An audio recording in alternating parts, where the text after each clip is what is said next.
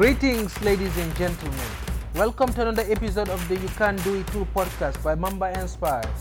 I am Mamadou Balde. I'm your host.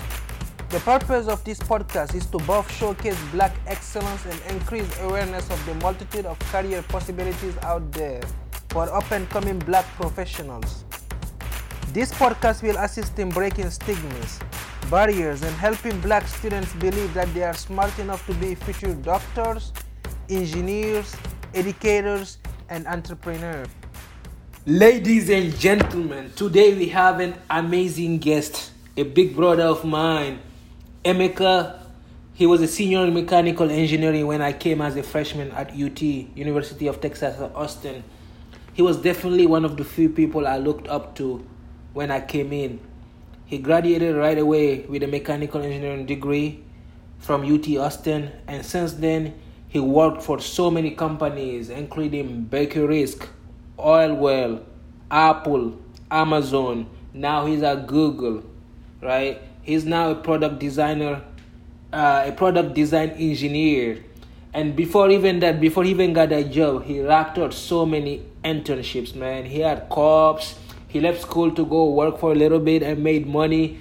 Man, this is an amazing guy. A guy who came from Nigeria right after high school and started college in Austin, University of Texas at Austin. We definitely gonna learn a lot from this journey. Tune in. Right when I was coming in at UT, you were coming out. We talked a little bit in the beginning, definitely got your advice a little bit, but you just left and started working the big jobs. Yeah. I kind of miss my UT days, to be honest, especially now where we're just, stuck inside. I miss the college life. I miss learning in a college environment. It's a little different out in the workforce. I mean, you've had some internships, so I'm sure you know what I'm talking about. No, you're right. Are you working from home right now? I know everybody's at home. Yeah, I am. Yeah, actually. So, I mean, we've been working from home for, I don't know, man. I think it's since April or March. But we, for me in particular, working in hardware, I have to go into the office occasionally. So I'll say in the past few weeks, I go in maybe once or twice a week, just for some, quick testing, prototyping, something like that. And then I've been getting regular COVID tests too, so that's kind of nice. That's amazing, man. I know it's expensive right now. Actually, I'm trying to get some tests for my parents right now. They're about to go back home in Guinea, and they are requiring a test 3 days before you depart and stuff like that, which is crazy because it's 3 to 5 days. Nobody's giving 3 days. Wow. Yeah. That's amazing. It's kind of weird because I guess this actually kind of shows a lot of the inequality that you have in the US because I get my test in a couple hours. I get the results in a couple hours. Yeah. And when I look at the slots of people signing up for COVID tests, it's never full at the clinic I go to. Right. But then I look everywhere else and people can get tests in weeks, and I don't know. It's just really emblematic of the inequality in America, and it's sad because it's a pandemic we're talking about. Definitely. It's a big deal. But anyways, yeah, that's nice though that they so they're gonna be able to travel. Right now. They finally opened up the barriers. I know it was closed for a long time. They've been stuck here for 4 months, which is crazy. Wow. But they're finally about to go back, right? And I think there is 2 types of tests. I think the test that you are taking is the rapid one. There's one that is the PCR one. That one. No, mine's a PCR. That's why I'm even more surprised. Yeah. Because I read all about it too. And it is wild. If you think about it, early on in the pandemic, you had all those celebrities who get tested without any symptoms when healthcare workers couldn't get tested. I think it's the same thing, really. Yeah. It's sad, but it's real life, Yeah, you're right. Yeah, talking about work. So right now you work at Google. can you tell us a little bit about what consists of your job there right now? Yeah. So I work as a product design engineer in the augmented reality space at Google. Prior to Google, I was at Amazon, pretty much doing the same thing, but just different products. I was working on more Alexa products over there. And so in a nutshell, like, the product design engineering role is I'm primarily responsible for designing and, producing physical hardware computing products and taking it from concept all the way through to mass production when it's in the hands of users. That entails all the way from like when we're initially talking about early concepts and I get to sketch on a whiteboard about like speaker is going to go here, antenna will be here, the display is going to occupy this space. And then just making some quick prototypes that you just give a user to try out early, all the way through to when you're actually producing it in the factory. And I'm out there in the factory, seeing issues while we're building products. And then even when you ship the products to the user, sometimes there's some issues. And as a product design engineer, you have to take a look at it to figure out for example, let's say you get a speaker product. And then when you test it in your lab setting, it works totally fine. But then a user who's in a very, really hot environment, for example, uses it in one particular scenario for one song, and then you end up with some huge distortion issues. Then we have to come in and basically figure out is this something in the design that's causing this? Is this something we can fix easily at the factory? And then, sort of figure out where next to go. Essentially, that you end up owning the overall product and making sure that it's able to ship to customers. Wow, that's amazing, bro. From Amazon to Google, it's definitely two big companies, and usually they are competitive. They are competing against each other. How did you make that transfer? How easy was that transfer? Yeah, it's kind of funny. So actually prior to Amazon, I worked at Apple in the iPhone watch team. And I guess maybe I just decided I just wanted to jump around all the big tech companies, but not really. Not really. Definitely. No. I think it was more so just me looking out for my own career goals and constantly wanted to challenge myself. So one thing that I do a lot is I dream a lot. Just it's kind of weird to say that, but I spend a lot of time just daydreaming. Basically thinking I'm here today. Where can I see myself 10 years from now, 15 years from now, and how does that line up with what I'm doing today? So really, it was just one day I was you know what? I've really gained a lot of experience here. I know what I would be doing next here. It was exciting, it was challenging, but then I looked beyond that and I was you know what? Actually, instead, I want to go into this field and I want to try somewhere else. Wow. Because I feel that would align, with my overall larger goals going forward. But and then here I am right now at Google. Wow, definitely. And I feel dreaming is something that is necessary for every child. It's amazing to dream. And when you remove the ability for a kid to dream, it's just you're removing everything, their future and everything. I feel one thing we should encourage and instill in so many young people right now is you need to dream. You need to dream big and make sure that there's no limit in their dreams. Definitely. 100% agree. 100% agree with that. Yeah. Yes, sir. Going back to so were you born in the US or back in Nigeria? No, yeah. So I was actually born in Nigeria. I spent pretty much most of my childhood there until I graduated. Yeah, I went to high school in Lagos, Nigeria. Wow. So yeah, and then graduated 16, moved here before college, and then I went to UT and fell in love with Austin, Texas. Wow. I want to get back there someday, but a lot of my life. That's amazing. That's amazing. Talk about a little bit about your childhood in Nigeria. I know it's very different from here in the United States. Like, first of all, what was some system that were set up growing up for you to keep to focus on school, keep grinding academically, and what was the family atmosphere like? How was growing up? Yeah. I think yeah, one key part of my just life in Nigeria was just the strong emphasis on family. So my parents, well, there's five of us, five kids. So we already have a big family as is in our nuclear family. But then I got my cousins, some of my uncles have like 8 kids, some have 4, 5, whatever here and there.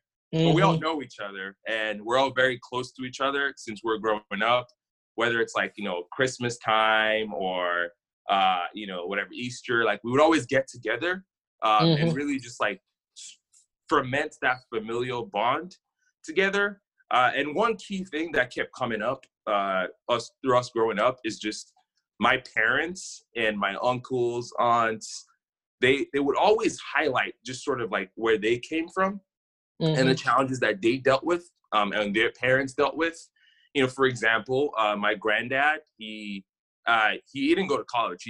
He went to high school, but he was one of the first few people that went to high school in that village. He ended up working for one of the coal mines, but actually not in the coal mines, but in the actual offices as a clerk, and who worked for, his bosses were all white men, and all through that whole time period, I think because he could just see the power of education, he really instilled that in his kids. Like, I remember like when he got his pension once, he gave all of his pension to his son and was like, hey, take this and go to university. Right. And that's how you got like the first engineer there. That's how you got like the first doctor there. Exactly. So from a very young age, it's always been stressed that like it's important. Education is important. And that's just what it is. Like you just got to figure it out from there. Like no one's really asking that we expect you to do X, Y, Z. Well, all they're really asking of you at a young age is we just expect you to go to school and learn.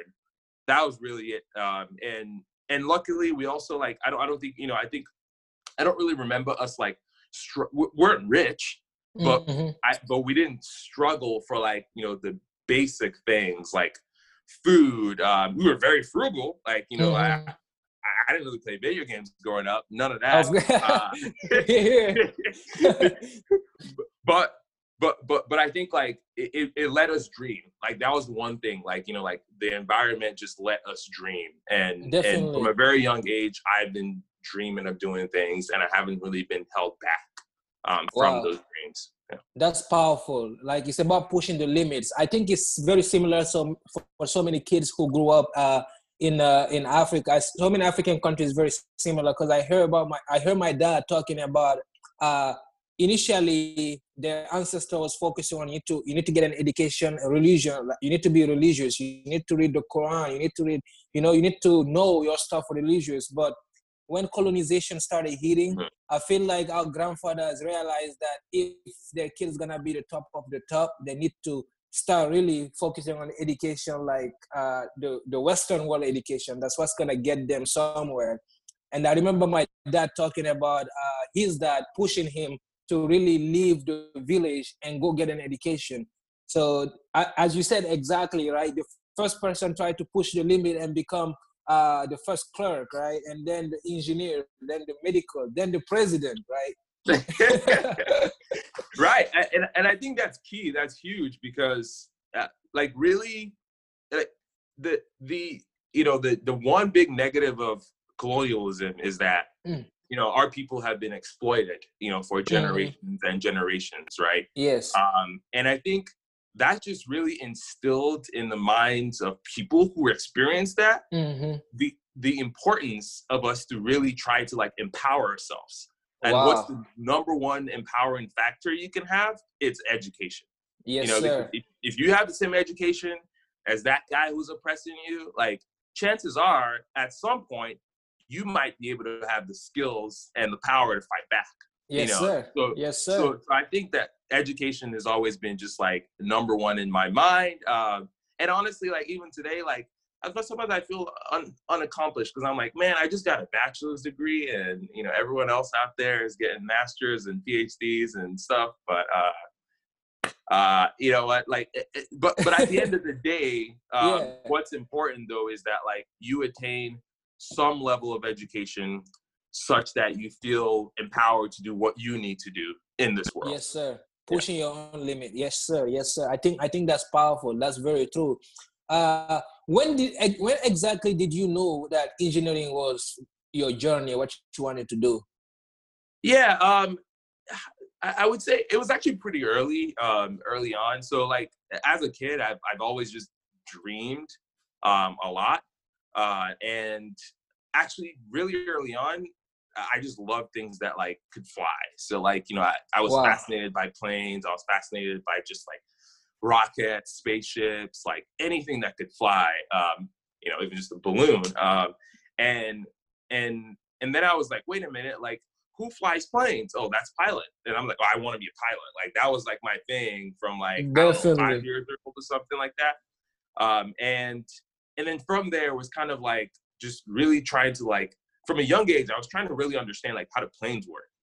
Yes, sir. And then you know I think that sort of like just ended up like evolving into me sort of just being more inquisitive about the world and about science. Mm-hmm. I remember once it's a very funny story. So like there was a plane crash that happened. Like it was a small plane, but like there was a crash that happened.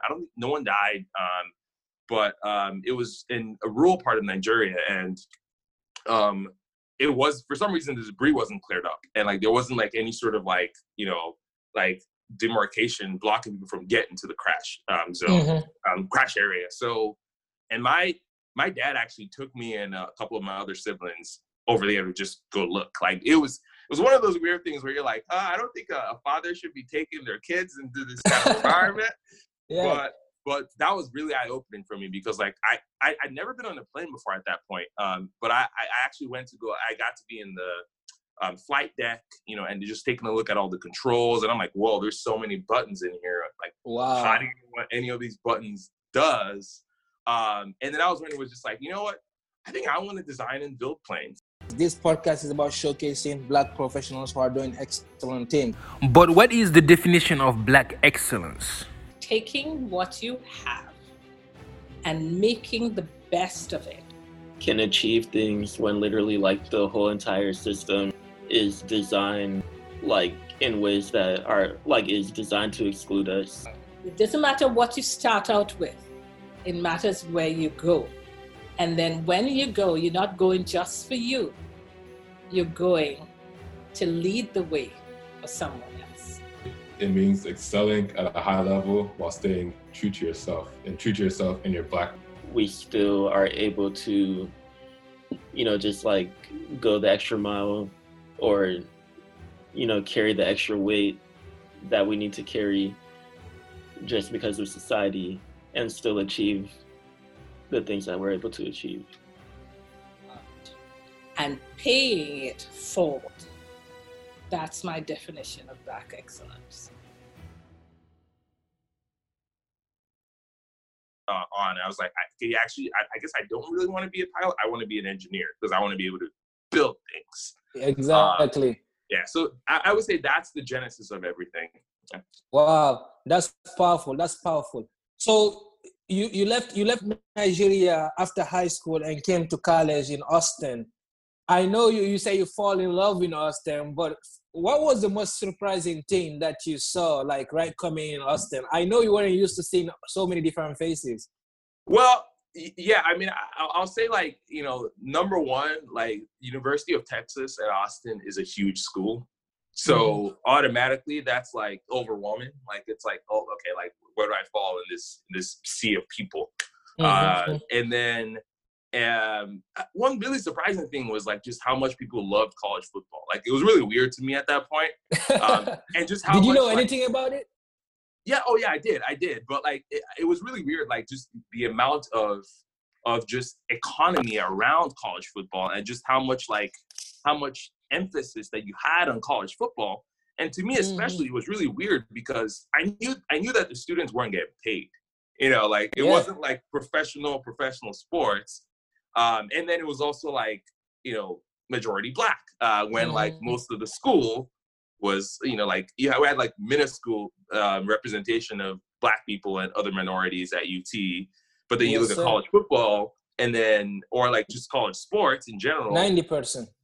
Right. So that was weird to me from the beginning. Like it was just, I just felt out of place because I was like, I actually don't really know how to play sports. I'm just a nerd out here. Everybody asking you. Right, exactly. And I'm like, there aren't that many nerds like me that look like me here. And it doesn't seem to be like a normal thing. So I just felt out of place from that, I would say. Yeah. Wow. In addition to that, I know coming from Nigeria, you spoke English, but how hard did you face any imposter syndrome or like any intimidation in these classes, especially when you were the only Black person in those classes? Yeah. I mean, definitely like, some level of imposter syndrome because like there's people who like that go to UT and have generations and generations of family that's been to UT. That they've had like specific programs that they've tailored to them all this time. And then they know exactly where they're supposed to fit in. They know that they're supposed to join that fraternity over there, some X, Sigma, whatever, white fraternity there. Exactly. But for me, it was like, first of all, like in the classes, like there's not that many people, or like, I don't think anyone who like their story was similar to mine.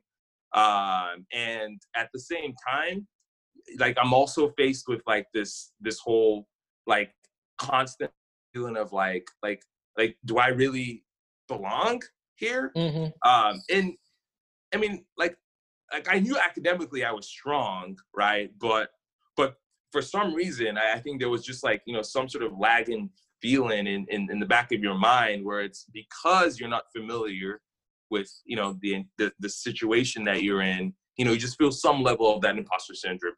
But I would say the one thing that I always leaned on was just like kind of focusing on being myself, but being myself within, like not really in public. That was the weird part right there because I mean, I distinctly remember like in high school, like, I mean, I was very outspoken. Like I would talk all the time in classes and was very, very like, really outspoken. I had opinions and I made them known. But in a lot of my classes, my first couple semester, like I actually did not speak up that much. And I, now that I think about it, I think it had to do with me just like worrying about what people's opinions of me would be, as well as me just standing out. Because you imagine you're that one Black person in this whole big group of people, and you're always wondering like, if I say the wrong thing right now, that's going to reflect on like all Black people.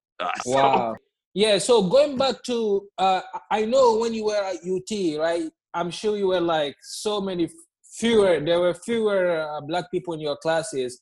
When I was coming in, there were a little bit more people.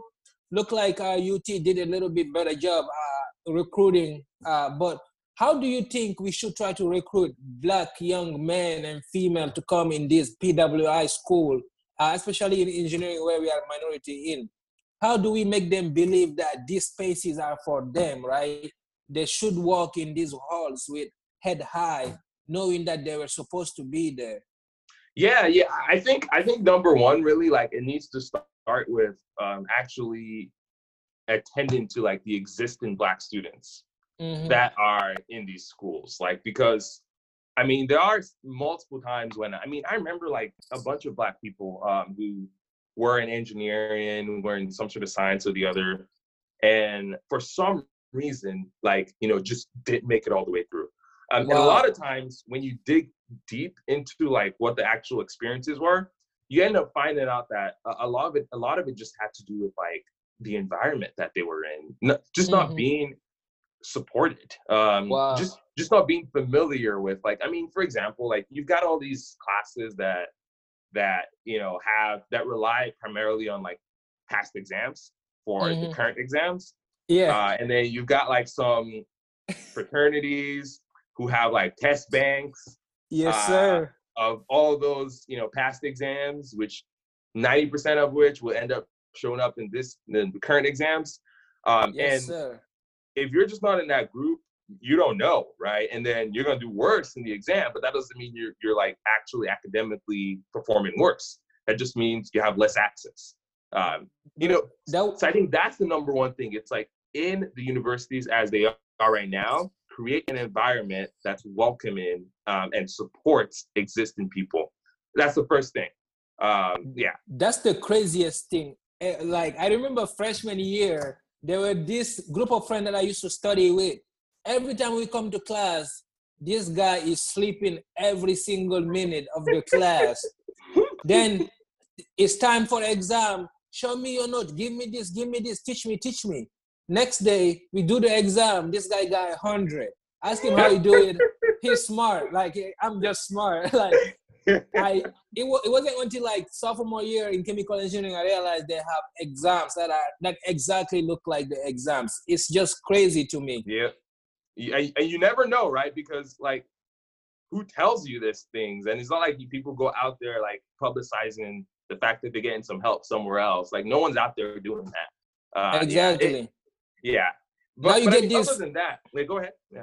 No, go ahead. Yeah. So other than that, I think it's also really when you start looking more at like the pipeline of students coming up, then I think it's a lot more important to like outreach very early. So like I remember like one of the most fulfilling things that I did recently was I was working with a bunch of high schoolers on some sort of science camp, all Black, well mostly, and it's pretty incredible when you look at the progression from like marginal interest in science and engineering to, oh my God, that is so cool. When you put in the time and effort, that's just the time and effort, and you really build up that desire to get into these fields. So I think like, that's like number one. And then other than that, it's also just like making people aware of just what resources there are to be able to go to college. I remember like, Mohammed, I think I listened to one of the previous podcasts where you were talking with someone who was also I forget the scholarship, but it was a scholar like you were, and that's primarily tailored to like underrepresented, like on less fortunate, lower income people, right? Yes, sir. But someone has to tell people about that, Exactly. The information has to be very much widely disseminated, and there needs to be more opportunities like that. Because college ain't cheap, man. Definitely. No, definitely it is not. It is not. And additionally, I also feel like having all white faculty members, right? And these people, most of them have never seen a Black person before. Right. Most of the time, all their childhood life and stuff, they don't even know how to talk to a Black kid, right? And many people like to say, I don't see color, but sometimes you have to see color because everybody have different needs, right? Everybody needs to be handled differently, definitely. Absolutely. And I mean, like, the interesting part about like education in college is it's just more than just your coursework. It's about how do you connect with people. Like you really form good relationships with people, like whether it's your professors, your TAs, or your fellow students. And a lot of the learning in colleges is through those connections that you make, and not necessarily just a book in front of you. Exactly. So I 100% agree. I think like actually faculty representation is extremely important in retention. Definitely, bro. You are one of the people who decided to do a lot of internship and have a lot of co-op. You took some time off school and did co-ops, and those experience you gathered so much experiences from that. How important was that when you were looking for a full-time job? Yeah, it's super important. I mean, other than just having the experience on your resume, and picking up the skills that you need for, whatever full-time job you want to do next.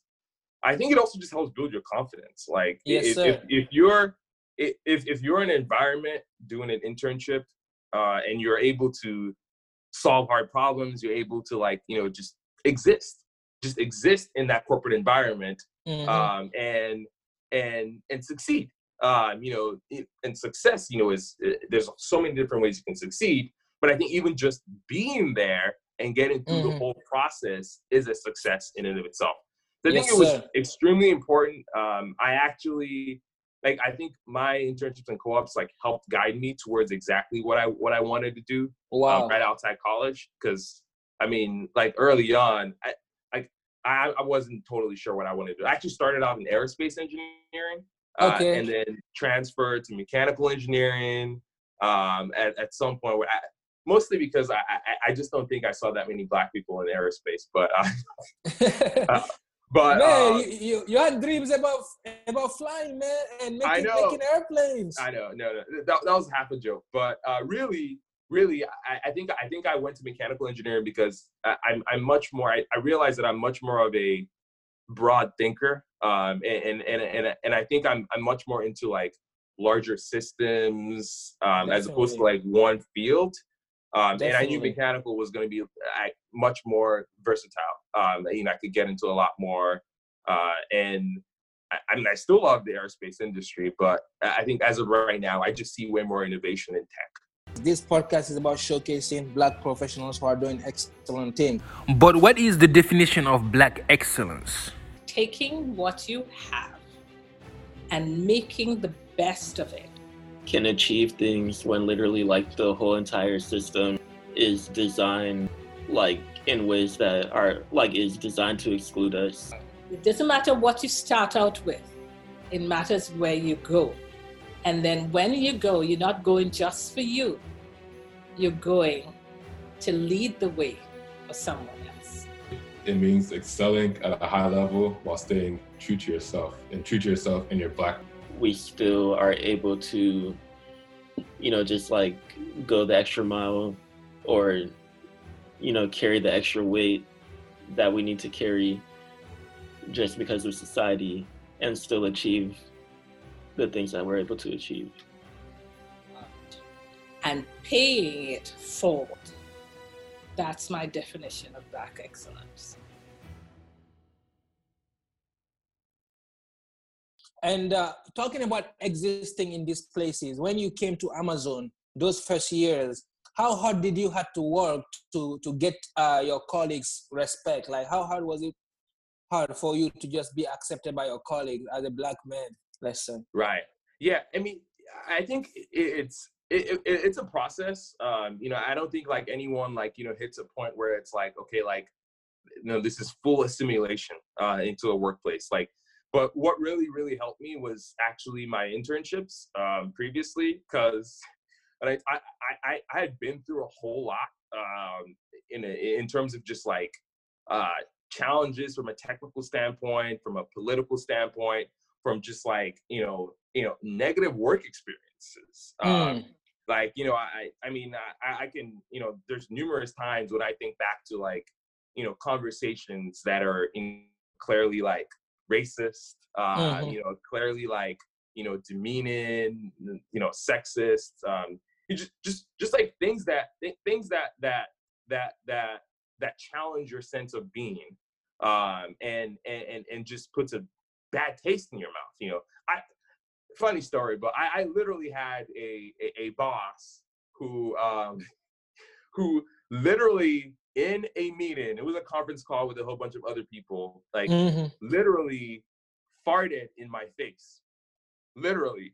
I'm not, it's not literally did that. And are you kidding me? And laughed about it. No, I'm not kidding. Wow. And this was one thing in a series of just multiple things that happened that was just disturbing. And he felt comfortable doing that. Wow. He felt really comfortable doing that, right? Yeah. There's other things that happen, when we're in, just the way he would talk about, women, and talk about just assault, literally.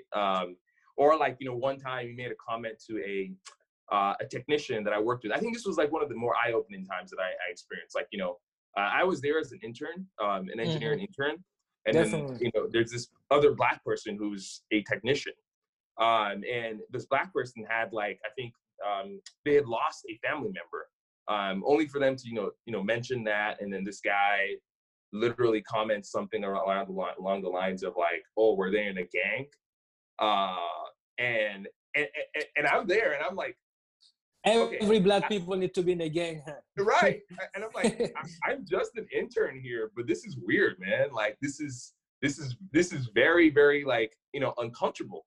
And, you know, some of that, you know, I think I maybe should have like, you know, stood up for myself a little bit more.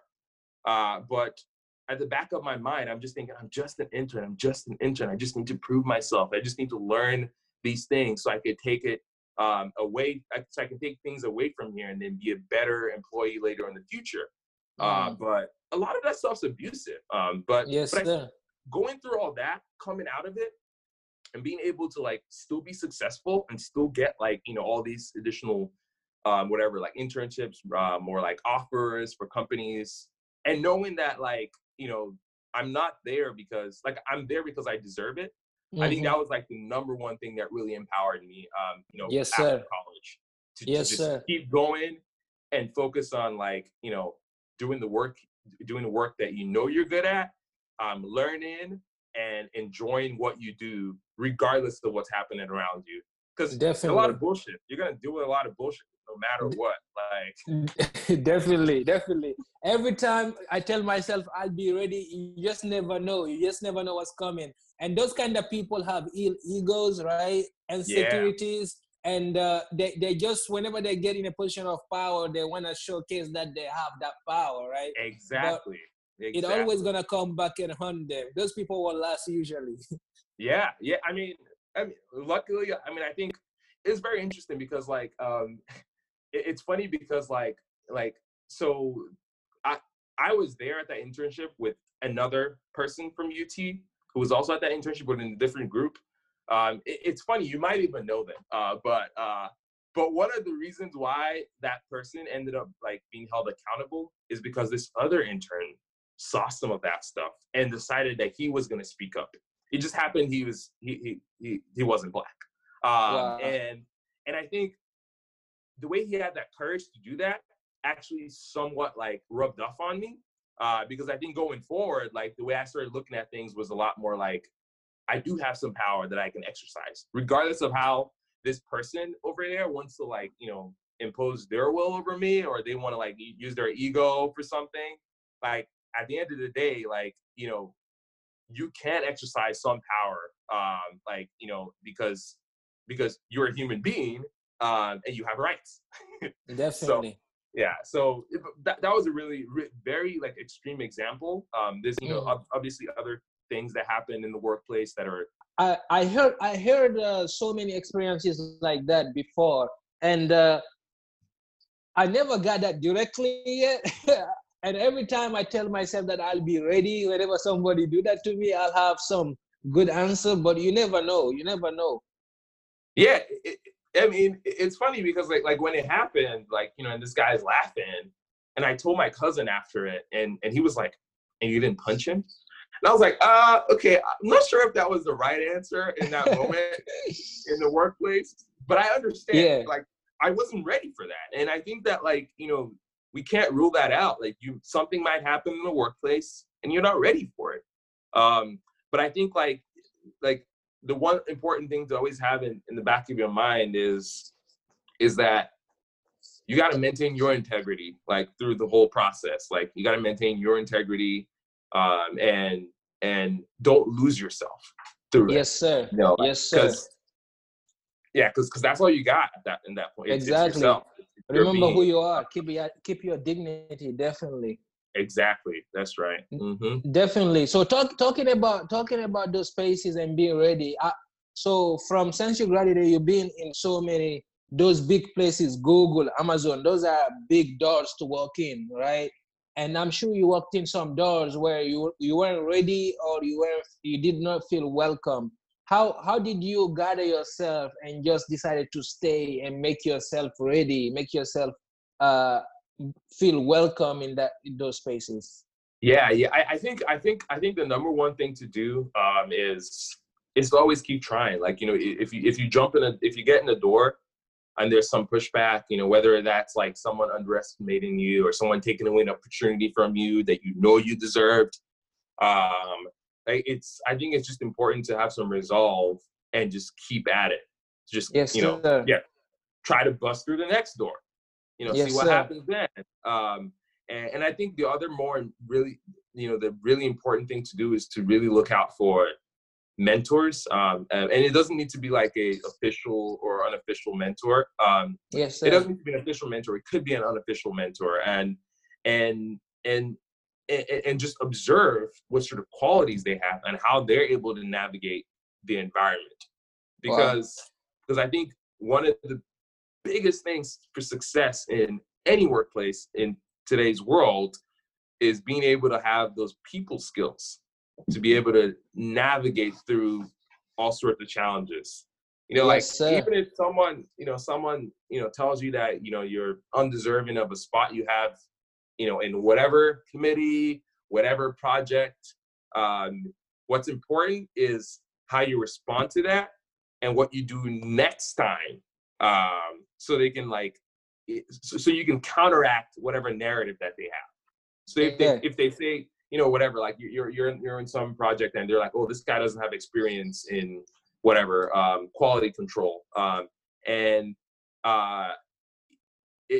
the next time you're trying to be in another project, have that experience. Yes, sir. Literally, yes, just, go talk to someone, gain their learnings, have a mentor, just do all you can to be able to counteract whatever narrative that someone has that you don't belong. Because chances are they probably don't belong with their standards in something else. Definitely. I think about it all the time. Sometimes I think about some of my friends in high school, how smart they were, especially in the football team. Like they grew up poor, right? They grew up in the streets poor, but they are so smart, street smart, right? They have emotional intelligence. And I feel like that is something that is required to be a great engineer, right? The technical part is something that you can learn. I feel like if they had the basic foundations to be able to get to an engineering school and they learn the technical part, whoa, I feel like they're gonna be amazing engineers. It's just, I feel like there's a big divide. Like nobody tell them that, nobody show them that emotional intelligence is a big advantage to have in these spaces. Oh yeah, 100%. Like I don't think I lean more on, I think I lean way more on, just people skills, communication skills, just being able to like analyze people behavior way more than I deal with, whatever, solids and, mechanics of solids or exactly. whatever, machine elements, whatever, that's like a part of the job, but that's a part of the job that, to be honest, is like way easier than the emotional intelligence, the people skills part of it. Because that part, like there's one constant about work and life is that you're going to work with other people. Yes, sir. So yes, sir. You got to figure out that part of it before you figure out even the technical skills. And that's the part that's not in books, right? The technical part, you can't find them in books. If you don't know something, you can't look things up, right? But how to ask somebody for help when you don't know how to do your job, that's not in the book. You have to go. Yeah, definitely, bro. Yeah. I remember vividly when I came as a freshman talking to Dr. Moore. He was my mentor and he took me under his wings. And I remember one example he gave was like, Emeka has had this internship with Apple and he took it. So from the beginning, like you came in at UT, you were hustling hard, you really pushed, you got internships, you were really successful, right? And you did everything the right way, coming from Nigeria, adapting to the American life and being in one of the best schools in the nation, which is UT, mechanical engineering. You competed and you ended up at the top rank of the school, graduating, right? And that's excellence, right? One thing that I usually like to talk about during this podcast is Black excellence, right? Because this podcast is about showcasing Black professionals who are doing excellence thing. So I wanted to ask you, what does Black excellence mean to you? Yeah. I think that's key. I think I really feel like Black excellence is more than just, some sort of accomplishment. I think it's really a mindset. I feel like it's really in the mind. I think, like I mentioned before, I think it's important for people to have dreams. I think it's important for people to have goals. And I think I think working towards those goals that you set, doing the best you can to achieve those goals, while being cognizant of your responsibility to the community. I think that's how I would term Black excellence. Like wow. For me, I think part of me becoming an engineer, working at all these top companies, it was more than just me necessarily like wanting to achieve these things. I think a big part of it is also like what it would mean for my family to do that, and as well as like what doors that opens up for me to be able to help others in the future. Wow. Like literally like one of the most fulfilling experiences I've ever had was when I organized this sort of big summer camp that was targeting predominantly African American high schoolers, and we taught them through science, math, and then robotics, and we got them exposure to. I mean, I was so excited when we got the president of Amazon Lab 126. Lab 126 is the hardware arm.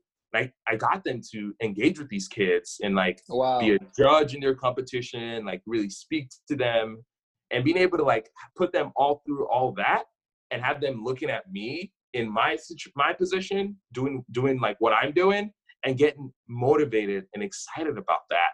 And then till today, I remember one of the kids that I was working with messaging me later on talking about them trying to study computer science and applying to college, and that really warmed my heart.